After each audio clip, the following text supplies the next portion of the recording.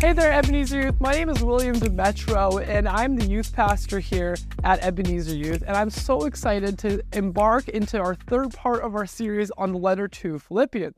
If you don't know, at Junior Youth this last month, we have been exploring the letter of Philippians. And it has been an amazing time, and we get to end it off today.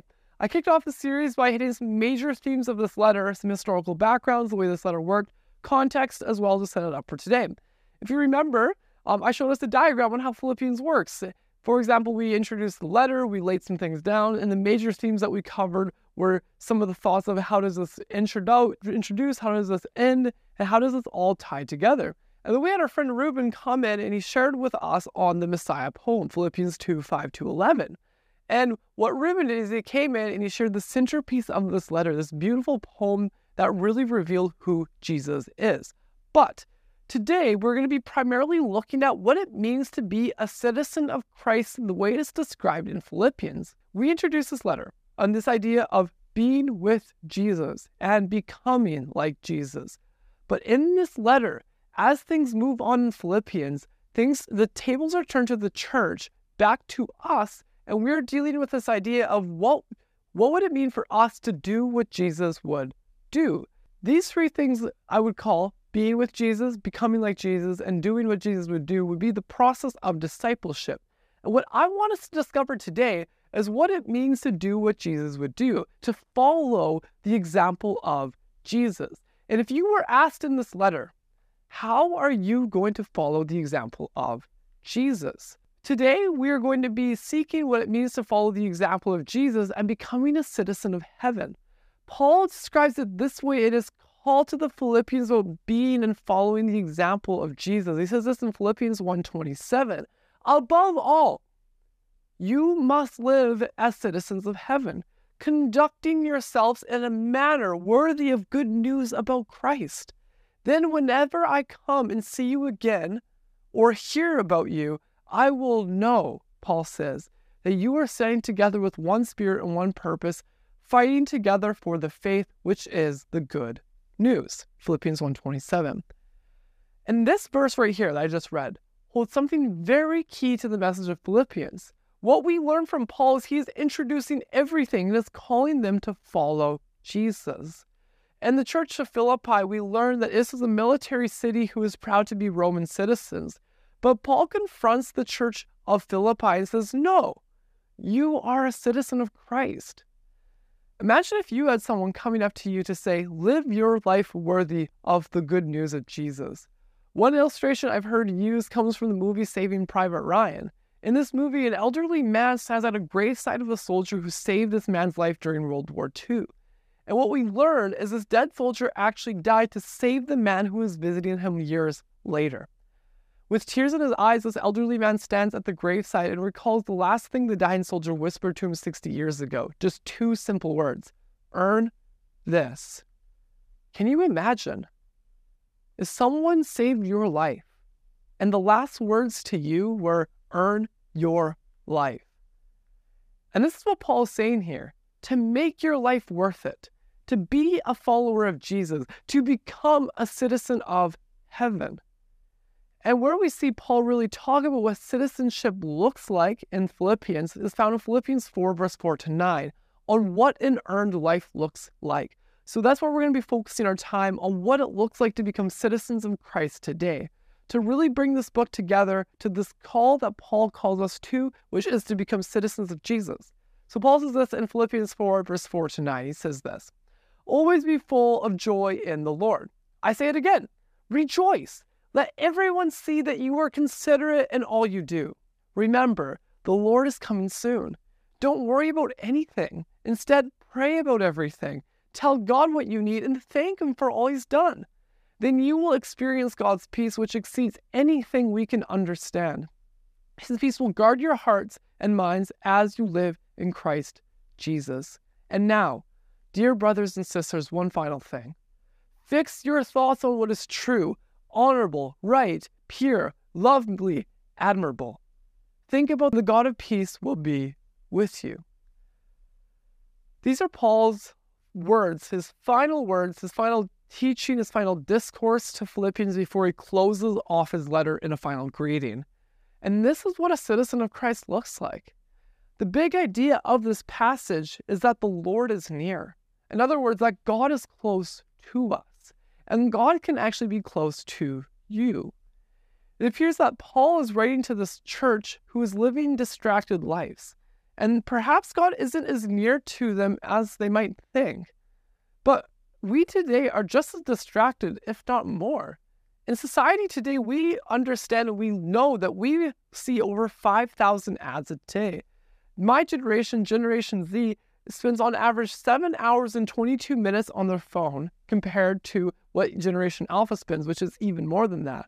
To put that into perspective, though, for a Gen Zer, that is 52.5 hours a week and 2,737 hours a year. Or for instance, the average household in North America has 300,000 items, and 3.1% of the world's children live in the USA, but they own 40% of toys consumed globally. We live today in such a distracted world filled with devices, items, ads, everything, always trying to grab our attention.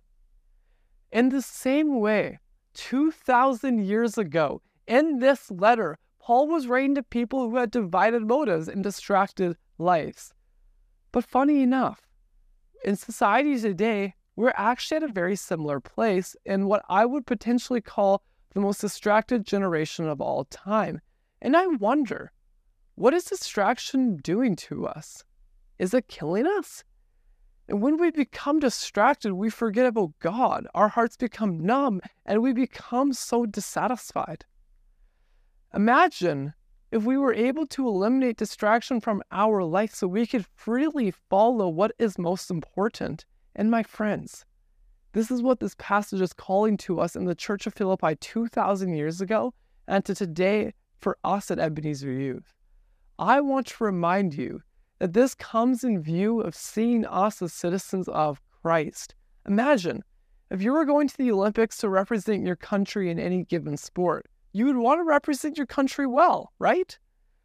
You would want to do anything in your absolute best effort to ensure that you would do the absolute best for you to represent your country in your given sport. And you see, what Paul is trying to do here is he says, live your life as if you represented Christ, as if you represented Jesus in all you did.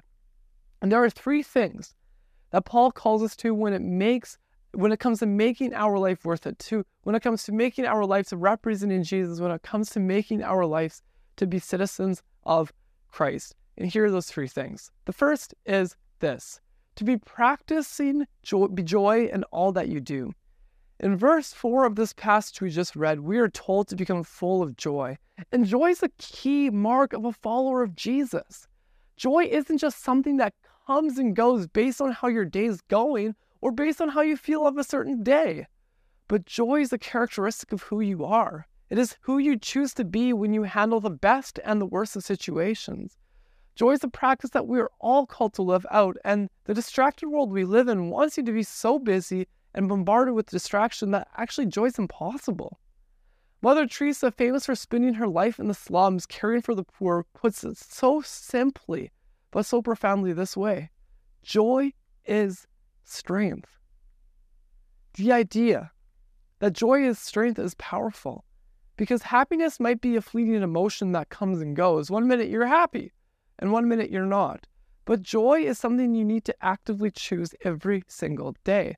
The theologian Henry Nouwen puts it this way: joy does not simply happen to us. We have to choose joy and keep choosing it every day. Where John 15:11 says this: I have told you this so that my joy may be in you and that your joy may be complete. Joy is an act of choice that you need to practice. And this is the first way that you today are called to be a citizen of Jesus, to choose joy. But the second thing is this: to pray about everything. Imagine if you lived a life where you prayed about everything. In verse 6 in this passage gets to this idea, to not worry about anything, but to pray about everything. Now, the reality is we will worry. Anxiety will happen. And in this next month at Ebenezer Youth, if you join us in person, we're actually going to be taking time to talk about this more and flesh out this idea of mental health anxiety and how we work with it within the framework of the way of Jesus. Regardless of that, when we pray about everything and we push aside the distractions of our world, God will show us His peace, and we will be able to live the life that we've always wanted. Peace is described in the Greek as a word named eirene, and eirene means to feel complete, harmony, to feel as if you have it together. If you want to feel that way, we are called to pray and draw close to God. And my assumption about you is you want to feel eirene completeness. And God will show you peace, and He will show you harmony even when life is not good. Darrell Johnson, the scholar, puts it this way: the way to be anxious about nothing is to be prayerful about everything. One way I do like to think about this very tangibly is to talk about God about every detail of my life, so that I might know that God is near to me, right here. And worry and pain does come, and I'm not neglecting that at all, but it's put into perspective. It's not taken away because we know that God is still there, but He's with us. He's here to allow us to see Him in every detail, the anxiety, the pain. And anxiety, by definition, is actually the state of uneasiness, the idea that we don't know what's going to happen. But that can be put into perspective if we keep ourselves close to God. And if we keep ourselves close to God here, not out here, we can put that into perspective. So the second thing is we're called to pray about everything. The third thing, though, is this: to fix our thoughts on the most important things. Paul calls the Philippians to fix our thoughts on the most important things. Scholars note that in a society where everything outside of the church seemed like evil, Paul gave the Philippian church, to find virtues of good in, things that were honorable, right, pure, lovely, and admirable. And these are things that are so applicable for us today. In a world that is corrupt, evil, and sometimes hard to see the good in, there is still good. And there are universal virtues that we can pursue and put into practice. There are virtues that everyone can have and no one would disagree on. So to this end, today of us at Ebenezer Youth, our call is to become citizens of Jesus, to fix our eyes on the most important things. But if you're at a place today where you are not a citizen of Jesus, where you have not put your trust in God, your first step is to accept Him as your Lord, to be one who begins to put their life filled with joy, to pray about everything and to fix their eyes on the most important things. And if you're here and what I'm saying makes sense to you, and you have not accepted Jesus into your life, that is the first step. If you have questions about how do I do that, I want you just to personally message us here on YouTube or wherever you're watching this, and we would love to chat with you. But Paul's last words to the Philippians are this. He says this in verse 21 of Philippians 4.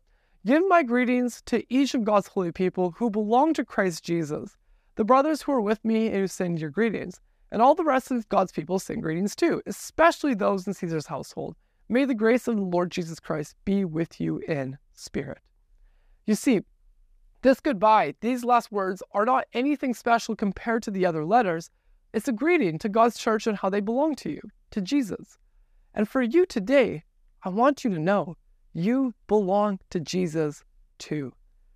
This letter reveals to us that in Christ, we are citizens of heaven who are called to live a transformed life that is different than the world. Are you living a life worth it? Do you see yourself as a citizen of heaven? And the letter to the Philippian church is deep, transforming, and incredible, but only if you let it transform your life. Let me end on this note. I really want you to see that giving your citizenship, allegiance, love, and belonging belongs to God. So what's getting in the way for that for you today? God loves you deeply, and He wants your citizenship alone. Let me pray to end. God, I pray for whoever's watching here that you would be with them. Find them where you're at. Show them your love, your mercy, and your kindness. And allow them to be called to where you want them to be, Jesus. So we pray this in your name. Amen. It was so great talking with you today, Ebenezer Youth. I hope to see you soon. Peace out.